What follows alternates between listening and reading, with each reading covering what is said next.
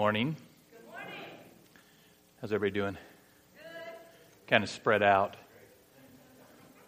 It's like, all right, great. So this morning, third Sunday of Advent, I'm excited to continue thinking about the coming of Christ. That's what Advent means. And during this Advent, we celebrate Christ's coming. We celebrate also what Christ brought into this world when He came. 2 weeks ago, we celebrated the hope that Christ brought. Not wishful thinking, but that strong, confident expectation based on the promises of God's Word. Last week, we celebrated peace. Peace that comes from Christ. Peace that Christ brought. Not the end of war between nations, but peace between God and His creatures, you and I, His creation. The coming of Christ was the coming of hope, the coming of peace. Now this week we turn to the coming of joy. And so to prepare our hearts for that, would you watch this video?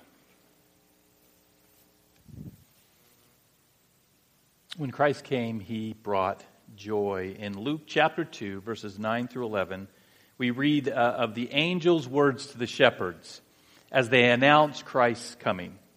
And an angel of the Lord appeared to them, and the glory of the Lord shone around them, and they were filled with fear.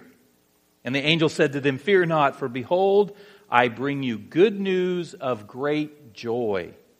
That will be for all people. For unto you is born this day in the city of David a Savior, who is Christ the Lord." This angel came and he brought good news. News that Israel had been hoping for. News that would bring peace between God and humanity. News that Christ is the Greek word for the Hebrew Messiah or anointed one. News that the anointed Christ had come to bring salvation. And this news was the best news possible, the best news ever. This news was of great joy. This news would bring joy. Joy to all people, the angel says. The coming of Jesus is the coming of joy. So, we ask again, as we've asked about hope and peace, what is joy? Now today we're going to look at some of what the Bible says about joy. Not everything, there's a lot. But let's just start with the definition of the word. The joy is from the Greek word chara, and it means just what you would expect it to mean. Joy is this spontaneous emotion of cheerfulness, gladness, and delight. Cheerfulness, gladness, and delight. So let me ask this of you guys, and you can respond if something comes to mind. What brings you joy as you think about your life? What brings you joy? Children. Sometimes. The birth of a baby before they have brought you heartache, they bring you joy. Other things. Doing yard sales brings Steve joy. If you guys have any stuff that you want to get rid of, Steve will take it and he will yard sale it, and that will bring him joy and you joy because you get rid of stuff. Other things. Friendships with other people bring you joy. Nature, seeing God's creation in nature. Other things. Sorry. Hosting dinner for family and friends, and I've been adopted into Brian's family, so I can... Yes, sure. You said creative activities, doing creative things. That's great. So there are things that bring us joy, and that's great. Now, before we look a little deeper into what the Bible says about joy, have you ever just stopped to think about the fact that God wants you, God desires you to experience joy? He wants you to be cheerful. He wants you to be delighted and glad. 2 weeks ago when we were looking at hope, we read from Romans chapter 15, verse 13. Paul says, "May the God of hope fill you with all joy and peace in believing." Paul prays that God would fill the Roman believers with joy, with peace. This was also Jesus' desire for his disciples. He says in John chapter 15, verse 11, "These things I have spoken to you, that my joy may be in you." Jesus had joy. Jesus experienced joy. "That my joy may be in you, and that your joy may be full." The things that Jesus taught were to fill his disciples with joy. God wants his people to be full of joy. Rejoice always. And again, I say rejoice, the Apostle Paul writes in Philippians. What a wonderful truth to know that our God, our Creator, desires for us to experience joy. So often the world and sometimes even the church portrays Christianity and Christians as these stoic, joyless people with a joy-killing God, just with a list of things. Don't do this, don't do this. Anything that makes you happy, anything that brings you joy, those you can't do. But I'm here to say, and I hope we know, it's not true. Jesus brought joy, and God wants you to experience that joy. So how do we do that? How do we experience joy in our lives? Back to our passage. The angel said, "I bring you good news of great joy." We've received the good news. Have you received the good news of Jesus Christ? The good news that Christ has come. Therefore, we should have great joy. We should be the most cheerful, delighted, glad people in this world. But our joy is different in many respects from the world's joy. And by different, I don't mean less, I mean more. I don't mean less intense, I mean more intense. I don't mean less fulfilling, I mean more fulfilling. I don't mean some watered down, unemotional version of joy that the world talks about. I mean a joy so intense that the world can't even understand it. That's the joy that Jesus wants for us. That's the joy that Jesus brings. That's the joy we can experience because of Christ coming into our world. So what I want us to see this morning are 4 principles, 4 truths about biblical joy. I want us to understand intellectually in our brains and then appropriate emotionally in our hearts the joy that only comes through Christ. And as we do that, I think Tom made a great point. As we do that, as we experience it, understand what it is, as we begin to experience it, then it can't help but overflow into the world around us. Bring joy to others. And the first thing I want to emphasize, and we've said it, it's in the definition, joy is an emotion. It means to be cheerful, delighted, glad. It's a feeling. Joy's not an act of willpower. It's a spontaneous emotional response of your heart. God is one who's working on our heart. God is transforming our hearts. In 1 Peter 1:8, Peter speaks of the joy that comes from faith in an unseen Savior. He says, "Though you do not now see Him, you believe in Him and rejoice with joy that is inexpressible and filled with glory." The inexpressible, glory-filled joy that Peter speaks about isn't a decision we choose to make. It's an inexpressible feeling that overcomes those who believe, that comes upon us as we believe, as we experience God working in our lives. It gives us joy. You can't just say to yourself, no matter what's happening, you can't just say, be joyful. You can't do that. You can't decide to experience joy. You can decide to get out of bed. You can decide to go to the store. But you cannot, in the same way, decide to have a feeling of joy. When the angels announced that He was bringing good news of great joy, the joy that the people would experience would be a spontaneous, emotional reaction to the good news. They'd been waiting thousands of years for their Messiah, and the good news that a Savior, the Anointed One, the Messiah, Christ the Lord, had been born would bring them great joy. Again, joy is an emotion, a feeling that comes in response. It's in response to something. good news or good grades or a good meal. Some of the things we've listed here this morning. Now, if we were just talking about common joy, the joy that everyone in the world can experience, we could stop at this point. I could just say, okay, here's the application for today. Think about those things that bring you joy and go find ways to do them. Go put yourself in situations where you can experience these kind of joy. Find circumstances that bring you joy. But this is where the joy of the world, the joy that the world experiences and the joy that comes through Christ differ. The Bible teaches something extraordinary about the joy that we can experience. And that is that joy is not circumstantial.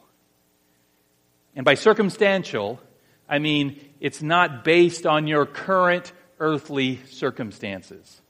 For the believer, our joy is not based on our circumstances. Biblical joy goes beyond our earthly circumstances. The world's joy is based on what is happening at that given moment. How things are going now, how things are going today. If things are going well, got some joy. If things are going poorly, no joy. If my team wins the game, then I have joy. If I'm a Golden State Warriors fan, had a lot of joy recently. Sorry. They were undefeated up until last night, and then a little sadness now. But if my team loses, then where's my joy? Right? We tend to view joy as it tends to be in response to our circumstances. But this type of joy is fleeting at best. This is why people often, in the church, I've heard this a lot, we want to make this distinction between joy on the one hand and happiness on the other, right? We tend to view happiness as this superficial, circumstance-based emotion and joy as this deep, God-given thing. Well, I would say yes to one and no to the other. Let me give you a little side note. We need to be careful when we talk about happiness and try to distinguish it from joy. Scripture doesn't make any distinction between these two. There are words in Scripture that are translated happy. There are words translated joy, and they're very similar. The word in both the Old Testament and the New Testament that means happy, we translate it oftentimes blessed in both the Old and New Testaments. In Psalm chapter 144, verse 15, the psalmist writes, "Blessed or happy are the people whose God is the Lord." And in Matthew chapter 5, Jesus has a whole list of those who are blessed, those who are happy. You know the list? The Beatitudes, blessed are the poor in spirit, blessed are those who mourn, blessed are the meek. Think happy. Happy are the meek, happy are those who hunger and thirst for righteousness, those who are merciful, those who are pure in heart, the peacemakers. Blessed, happy are those who are persecuted for righteousness' sake. We'll get to that in a little bit. So happiness doesn't have to be this superficial, based on your circumstances, emotion. It can and often means the same thing as joy does. So back to joy. In contrast to joy or happiness that the world touts, wants us to have, there's a depth to the joy that the Bible speaks of. A depth. I've got that joy, joy, joy down in my heart. Down in my heart. I would lead a chorus. How about this one? Have you guys ever heard this verse? I've got that far out feeling that freaks out pharaohs down in my heart. Down in my heart. That far out feeling, that joy, it's deep in your heart. Now, how do we know that the joy of Scripture is different from the joy in the world? Because the Bible describes a joy that is not only not based on having good external circumstances, not based on everything going your way, but a joy that even flourishes blossoms in the midst of difficult external circumstances. Listen to what Paul, and this is crazy talk to the world, what Paul says in Romans, and there's going to be several of these. Listen to what Paul says in Romans 5:3. We rejoice in our sufferings, knowing that suffering produces endurance. The external circumstance, what's going on around him, is suffering and in him. But the internal reaction is joy. Because he knows, he has perspective, he knows suffering produces, there's a point to this suffering, it's going to produce endurance. Listen to this. Biblical joy looks beyond your current circumstances to what God is doing in your life through those circumstances. Let me say that again. Biblical joy looks beyond your current circumstances to what God is going to do, is doing in your life through your circumstances. For the joy set before him, Christ endured the cross. He was looking beyond his immediate circumstances, the crucifixion. He was looking to what God would accomplish, and it brought him joy. In Thessalonians 1:6, Paul writes, "And you became imitators of us and of the Lord Jesus, for you received the word in much affliction with the joy of the Holy Spirit." When the gospel came to the people of Thessalonica, it came with affliction. It came with persecution, and it came with suffering. You can read about that in Acts chapter 17. No time to go there now. The Thessalonians experienced much affliction, but in the midst of that, they received the affliction, with the joy of the Holy Spirit. We'll talk more about the Holy Spirit's role in providing us with joy in a minute. But for now, we need to understand that this is not normal. This is not what the world would call, this is not a time the world will look to as to experience joy, because affliction and joy are to many opposites. They are as different as night and day. They don't belong together. If a person is suffering, if a person is being afflicted, the world would have no expectation or even possibility that that same person could be experiencing joy. And if someone is experiencing joy, then we would naturally assume that he's not suffering. By definition, if you're rejoicing, if you're feeling joy, you can't be suffering. But biblical joy is not the same. It's not based on your immediate circumstances. In 2 Corinthians 8:2, Paul writes, "For in a severe test of affliction, their abundance of a severe test of affliction," I mean, this is like ramp it up, their abundance, and then ramp up the joy, their abundance of joy and their extreme poverty have overflowed in a wealth of generosity on their part.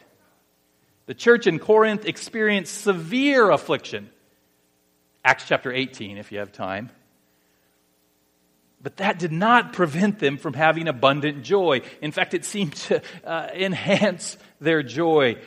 And it led to great generosity. Earlier in 2 Corinthians, Paul wrote about himself and his companions. He wrote about their emotions.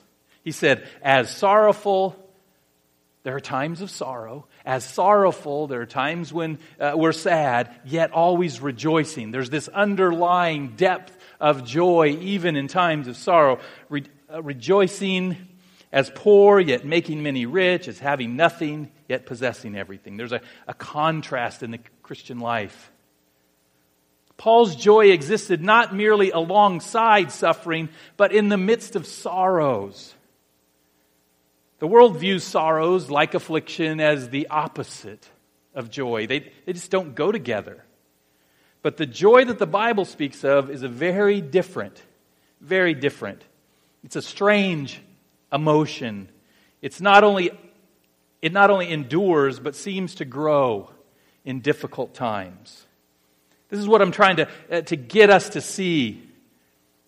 When I say biblical joy is deep, it's not based on our circumstances. Have you had the opportunity to experience this kind of deep joy? Joy that comes in the midst of sorrow and pain, affliction, suffering. Maybe not jumping up and down joy, but joy in knowing that come what may, God is sovereign. God is in control. That no matter what happens, Jesus Christ has entered into your life, is transforming you into His image, is working together all things for His good. That God is at work for your good, even in the midst of pain. That takes some faith. It takes some trust. But it brings joy. Maybe you've thought this way. Maybe God is a little bit wiser than we are. Maybe He knows something we don't know. Maybe He knows that true joy is refined and in fact grows in the midst of sorrow. Maybe you've even experienced this in your own life. During some times of great difficulty, sickness, grief, pain, sorrow. It's during those times, I believe more than any other, that if you turn to the Lord, if you trust in the Lord, if you invite the Lord into your life, into these circumstances, into the difficulties, then He will reveal Himself to you in new and powerful ways. He'll overcome the circumstances. Your relationship with Him will grow, and with His coming into your life, there comes great joy. How do I know this? I know this from, let me give you 3 sources that I know it from. 3 witnesses that testify to me the truth that there can be joy in the midst of pain and sorrow. First, because that's what the Bible teaches. We've just seen it in the world. Affliction and joy linked together at the same time, as of sorrowful, yet always rejoicing. In Scripture, there's no distinction between having this emotion of joy. It doesn't leave you in difficult times. First witness is the Scripture. Second, I know this because I've heard about it and I've seen it in the lives of others. I've seen people in this congregation suffering, difficulty, pain, grief, yet still rejoicing in their Lord. In the midst of difficulty, experiencing joy that their relationship with the Lord brings. And third, I know this. I know that joy can be experienced in the midst of pain and sorrow and grief because I've experienced it myself. I don't claim, I don't want to say I've been blessed, because that's not what I'm trying to get across. I don't claim that my life has had a ton of suffering like many other people, even in this room. I've had a fairly easy life, but there have been some difficulties. There have been times of separation from my children when they were little, even. Times of difficulty in marriage. It's hard to believe, I know, with such a wonderful wife, but it happens. Times of grief over a loss of loved ones. And in those times, when I was willing, and I'm not always willing, when I was willing to turn to the Lord and invite Him into my pain, He always showed up. He would be there to bring comfort and joy. So I can say with confidence that biblical joy is a deep emotion that is not crushed by affliction and pain and sorrow. It's this undergirding thing that holds us up in the midst of our pain and sorrow, that it's not based on, but looks beyond our current circumstances to what God is doing in your life through those circumstances. That's a gift, really, to be able to have perspective, to be able to look beyond the immediate and say, God, what are you doing here? And instead of blame, God, what are you doing here? God, what are you doing here? I can't wait to see how this turns out. Thank you. Now, some might be asking a logical question. How is this possible? How is this possible? How is it possible to have the emotion, and again it is emotion, of joy when your circumstances are less than joyful? And I want to answer that question in our third and fourth points. How can you have joy in less than joy? And again, we need to remember joy is an emotion. How can you feel joyful in the midst of less than joyful circumstances? And I would say first, point 3 there, because joy is a fruit of the Spirit. Joy is a fruit of the Spirit. Biblical joy is not natural, but spiritual. You cannot on your own produce the things of the Spirit. Galatians 5:22 says, but the fruit of the Spirit is love. Number 2 is joy. Talk about love next week. Joy, peace. We talked about peace. Patience, kindness, goodness, faithfulness. Joy comes from the Spirit of God. It's a fruit, a product of the Holy Spirit working in your life. It's produced under the influence, the special influence of God's Spirit in your life. You're not going to have this kind of joy that we're talking about unless you have the Spirit of God dwelling in you. Remember, Paul wrote in 1 Thessalonians 1:6 that Christians receive the word in much affliction with the joy of the Holy Spirit. The deep joy that comes in the midst of affliction comes through the Holy Spirit. Romans 14:17, Paul says, for the kingdom of God is not a matter of eating and drinking, but of righteousness and peace and joy in the Holy Spirit. The Bible's clear that joy is not a product of our human spirit in response to pleasant stuff. It's a product or it's a fruit of God's Spirit working in your life. One of the practical reasons that this is important to know is that it warns us against false joy.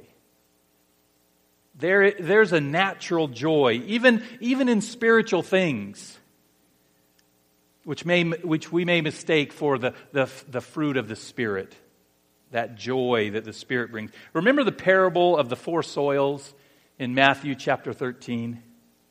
Some seeds fell on a path and the birds ate them. Some seeds, and Jesus would later explain this is the seed is the Word of God and sowing in the hearts of men and women. So some of these seeds fell on a path and the birds ate them. Some seeds fell on rocky ground, sprang up, but because they had no root, they withered and died. Some seeds fell among thorns and were choked out. And finally, some seeds fell on good soil and produced fruit. Jesus said of the seed that was sown on rocky ground, he's speaking of the seed that went on the rocky ground and sprung up quickly but didn't last, in Matthew chapter 13, verse 20 and 21. As for what was sown on rocky ground, this is the one who hears the word and immediately receives it with joy. Yet he has no root in himself, but endures for a while, and when tribulation or persecution arises on account of the word, immediately he falls away. Here is a joy that is not a spiritual joy. It's not a fruit of the Spirit. It's no evidence that true conversion has taken place. It's not a fruit of the Spirit because it vanishes. It vanishes like the dew when the hot sun of affliction comes out and beats down upon it. Why does this joy vanish so easily? Why is it superficial? Evidently because it was not joy in or from God, but merely joy in some of the comforts that God offers, that God might bring into your life. It was joy based on circumstances. I'm going to heaven. Woohoo. But when the affliction and persecutions and difficulties come, the joy disappears because it's not a fruit of the Spirit. True joy is not based on your external natural circumstances because it's a supernatural gift from the Spirit of God. Okay? So far we've seen that joy is an emotion. We've seen that joy is not based on your earthly circumstances. It's deep. It goes beyond the circumstances, can even flourish in the midst of difficulty. And we've seen that joy is a fruit of the Spirit. Our fourth and final point will add to our understanding of how we can experience this kind of joy in our life. We've hinted at it. We know it comes from the Spirit of God. But let's explore the fact that biblical joy is found in the Lord. It's found in the Lord. True joy comes to those who can take their eyes off their earthly trouble and put them on the sovereign, eternal God. The psalmist writes in Psalm 43:4, "Then I will go to the altar of God, to God my exceeding joy." There's joy in the presence of God. Joy is found in God, in relationship with God. David writes this amazing verse, Psalm 16:11. "You make known to me the path of righteousness. In your presence there is fullness of joy. At your right hand are pleasures forevermore." In the presence of the living God is fullness of joy. Real, true, deep, abiding, lasting joy that overrides the difficulties in this world. At His right hands are pleasures forevermore. Do you know that God has so much more to offer us, both in this life? You know, we all know about the life to come. We all say, oh yeah, heaven, when we get to heaven, and that's going to be awesome. But it's not just heaven. He has so much more to offer us in this life. Do you get that? Do you believe that? Does your life reflect that? Are you spending your time and your talents and your treasures going after, chasing after the temporal joys offered by this world? Or are you seeking the eternal joys found in God? Seek ye first the kingdom of God and His righteousness, and all of this joy will be added unto you. One of my favorite quotes, one I'm sure you've heard me say before, and will probably hear again, is from C.S. Lewis. And it speaks directly to the joy that we will pursue. He says, "It would seem that our Lord finds our desires not too strong, but too weak. We are half-hearted creatures fooling about with drink and sex and ambition when infinite joy is offered us. Like an ignorant child who wants to go on making mud pies in the slum because he cannot imagine what is meant by an offer of a holiday at the sea. We are far too easily pleased." See what he's saying there? We're chasing after this worldly joy and all this, the things the world says, this is going to make you happy, this is going to bring you joy, when God offers so much. Our problem, though, isn't that we seek after joy. We need to understand that. Sometimes we think that that's our problem. You know, you want to try to make yourself happy. God designed you to want to be happy and joyful. Our problem isn't that we're seeking after joy or even pleasure. Our problem is we seek it in the wrong place. We settle for the earthly, temporal, fleshly, fleeting kind of joy, when God offers everlasting joy, when He offers pleasures forevermore in His presence. That everlasting joy certainly becomes complete. It's completed in heaven when there's no tears. But there's joy this side of heaven that comes to some. We saw it when Jesus talked about joy in John chapter 15, verse 11. Again, Jesus said, "These things I have spoken to you, that my joy may be in you." I love to emphasize this again. Jesus had joy. He says, "My joy." He was rejoicing. That my joy may be in you and that your joy may be full. And He wants our joy to be full. The you Jesus is speaking to are His disciples. This is in John 15. He's speaking to His disciples. Those who put their faith in Him. Those who are following Him with their feet. That's really what it means to be a Christian, you know. To have faith in Jesus in your heart and to show that faith with your feet. The way you live your life. Jesus taught His disciples that they might experience fullness of joy in relationship with Him. But this verse specifically applies to what He just said. Anyone know what Jesus had just said before verse 11 of John chapter 15? He had just said John chapter 15, 1 through 10. Right? You guys are... It's about vines and branches. It's about abiding, and it's about bearing fruit. The two verses, we won't read them all, but the two verses immediately preceding verse 11, that's 9 and 10, are this. As the Father has loved me, so have I loved you. Abide in my love.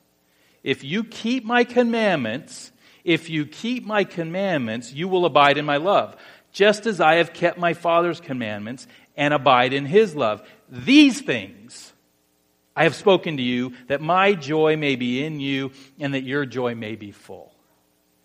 To experience this fullness of joy this side of heaven, that's where the disciples were. They weren't in, this is in a heavenly speech. To experience this kind of full joy now, then you have to be about the things of the Lord. You have to be bearing fruit. You have to be abiding in Christ. You have to be abiding in the love of Christ. You have to be abiding in his word, keeping his commandments. That's what, again, back to what Tom said this morning about Bethany's inclination to reach out to our world.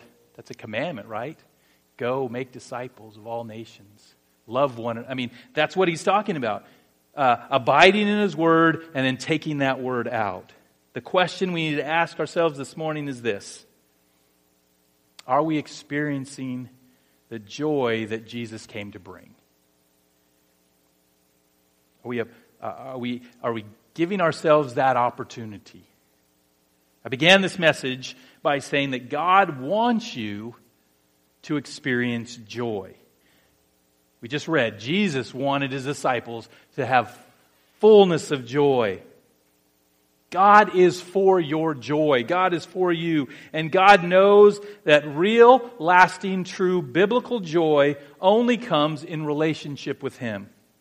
All other joy, and there's other joy. I'm not, just so we're clear, I'm not against joy in children and joy in serving and joy in doing yard sales. I'm not against that. I'm just saying there's a deeper joy that God offers us all. And God knows that real, lasting, true, biblical joy only comes in relationship with him. All other joy is just the shadow.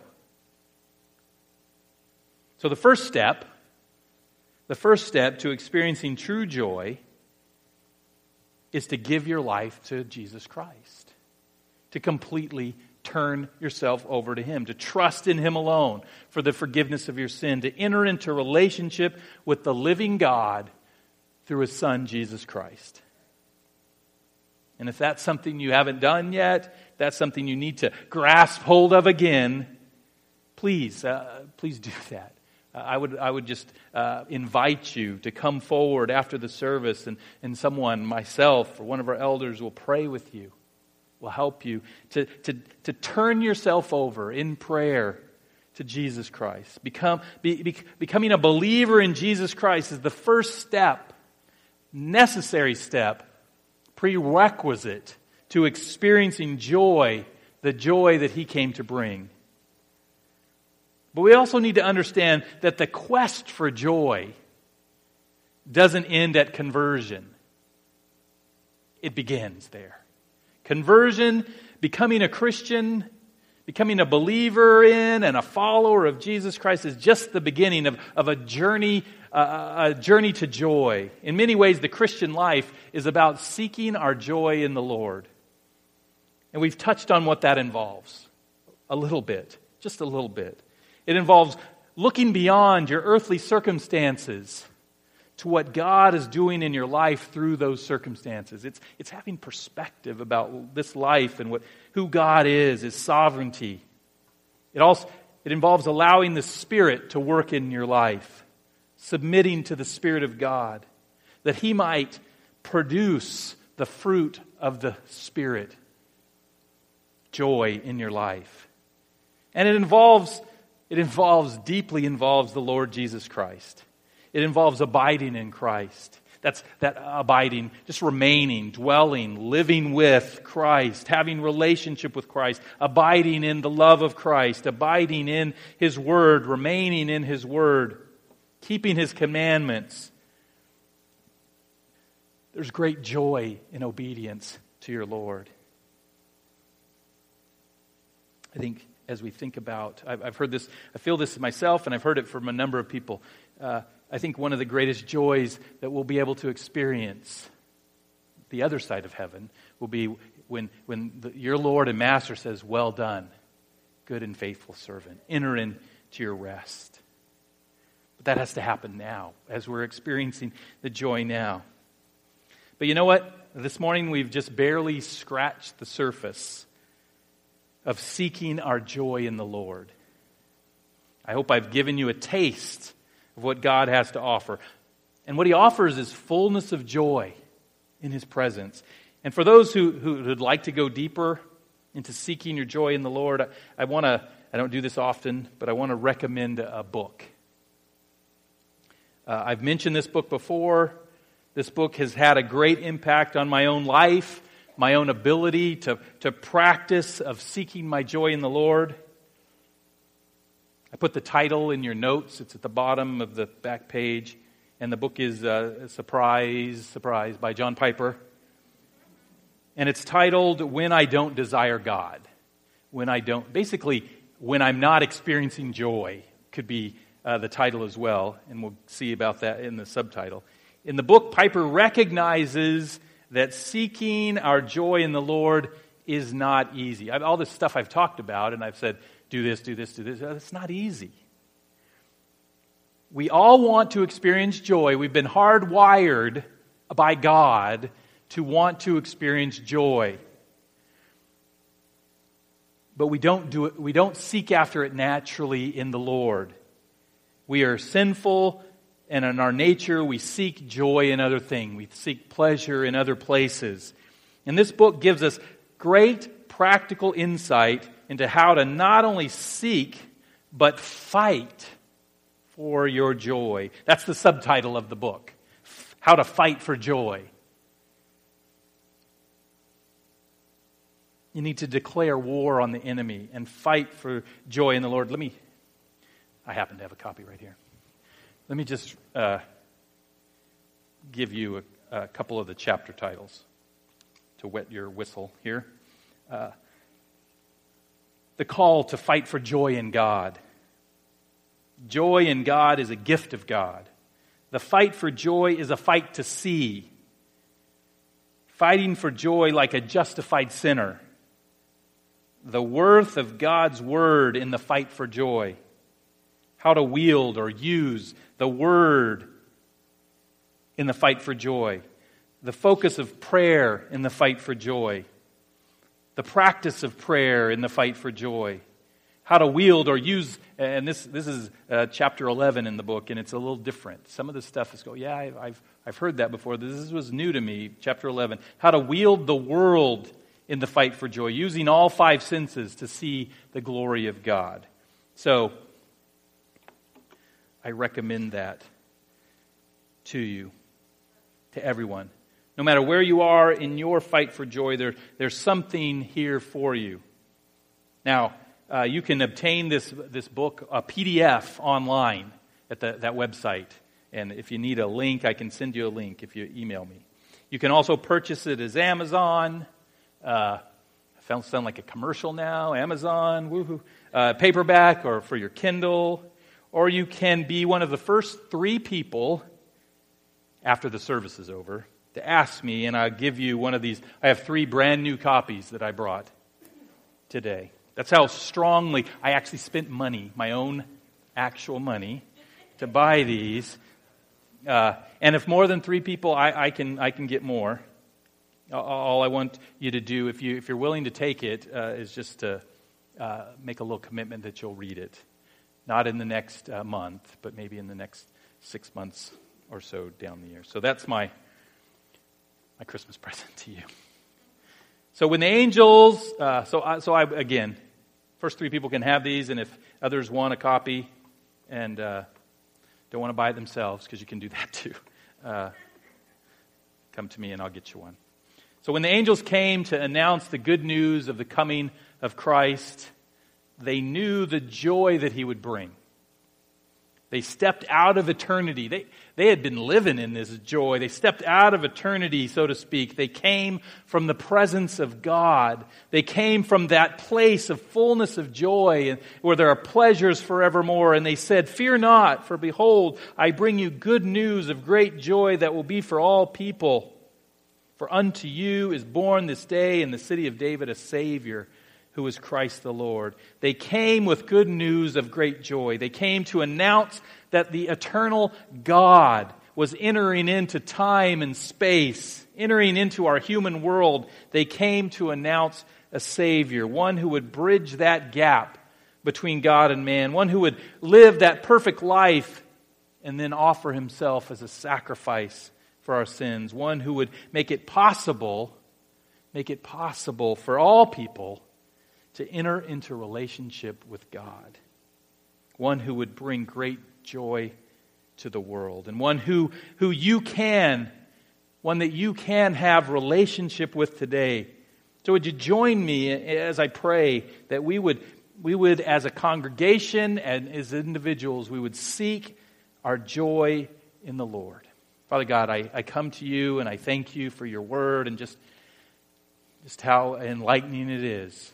How different it is from what the world would think about this concept of joy, Lord. I pray that we would understand it. And Lord, I pray most of all, we would understand that you want your children to experience fullness of joy. Lord, and you know, and you've told us where we can find it, and it's in you. It's in your Spirit indwellingness. It's in Christ in our lives, Lord. It's in obeying your word. It's in going out to the world, Father. I just pray for us as a people that we would be every day seeking our joy in you. In Christ's name, amen. Stand with us in joy.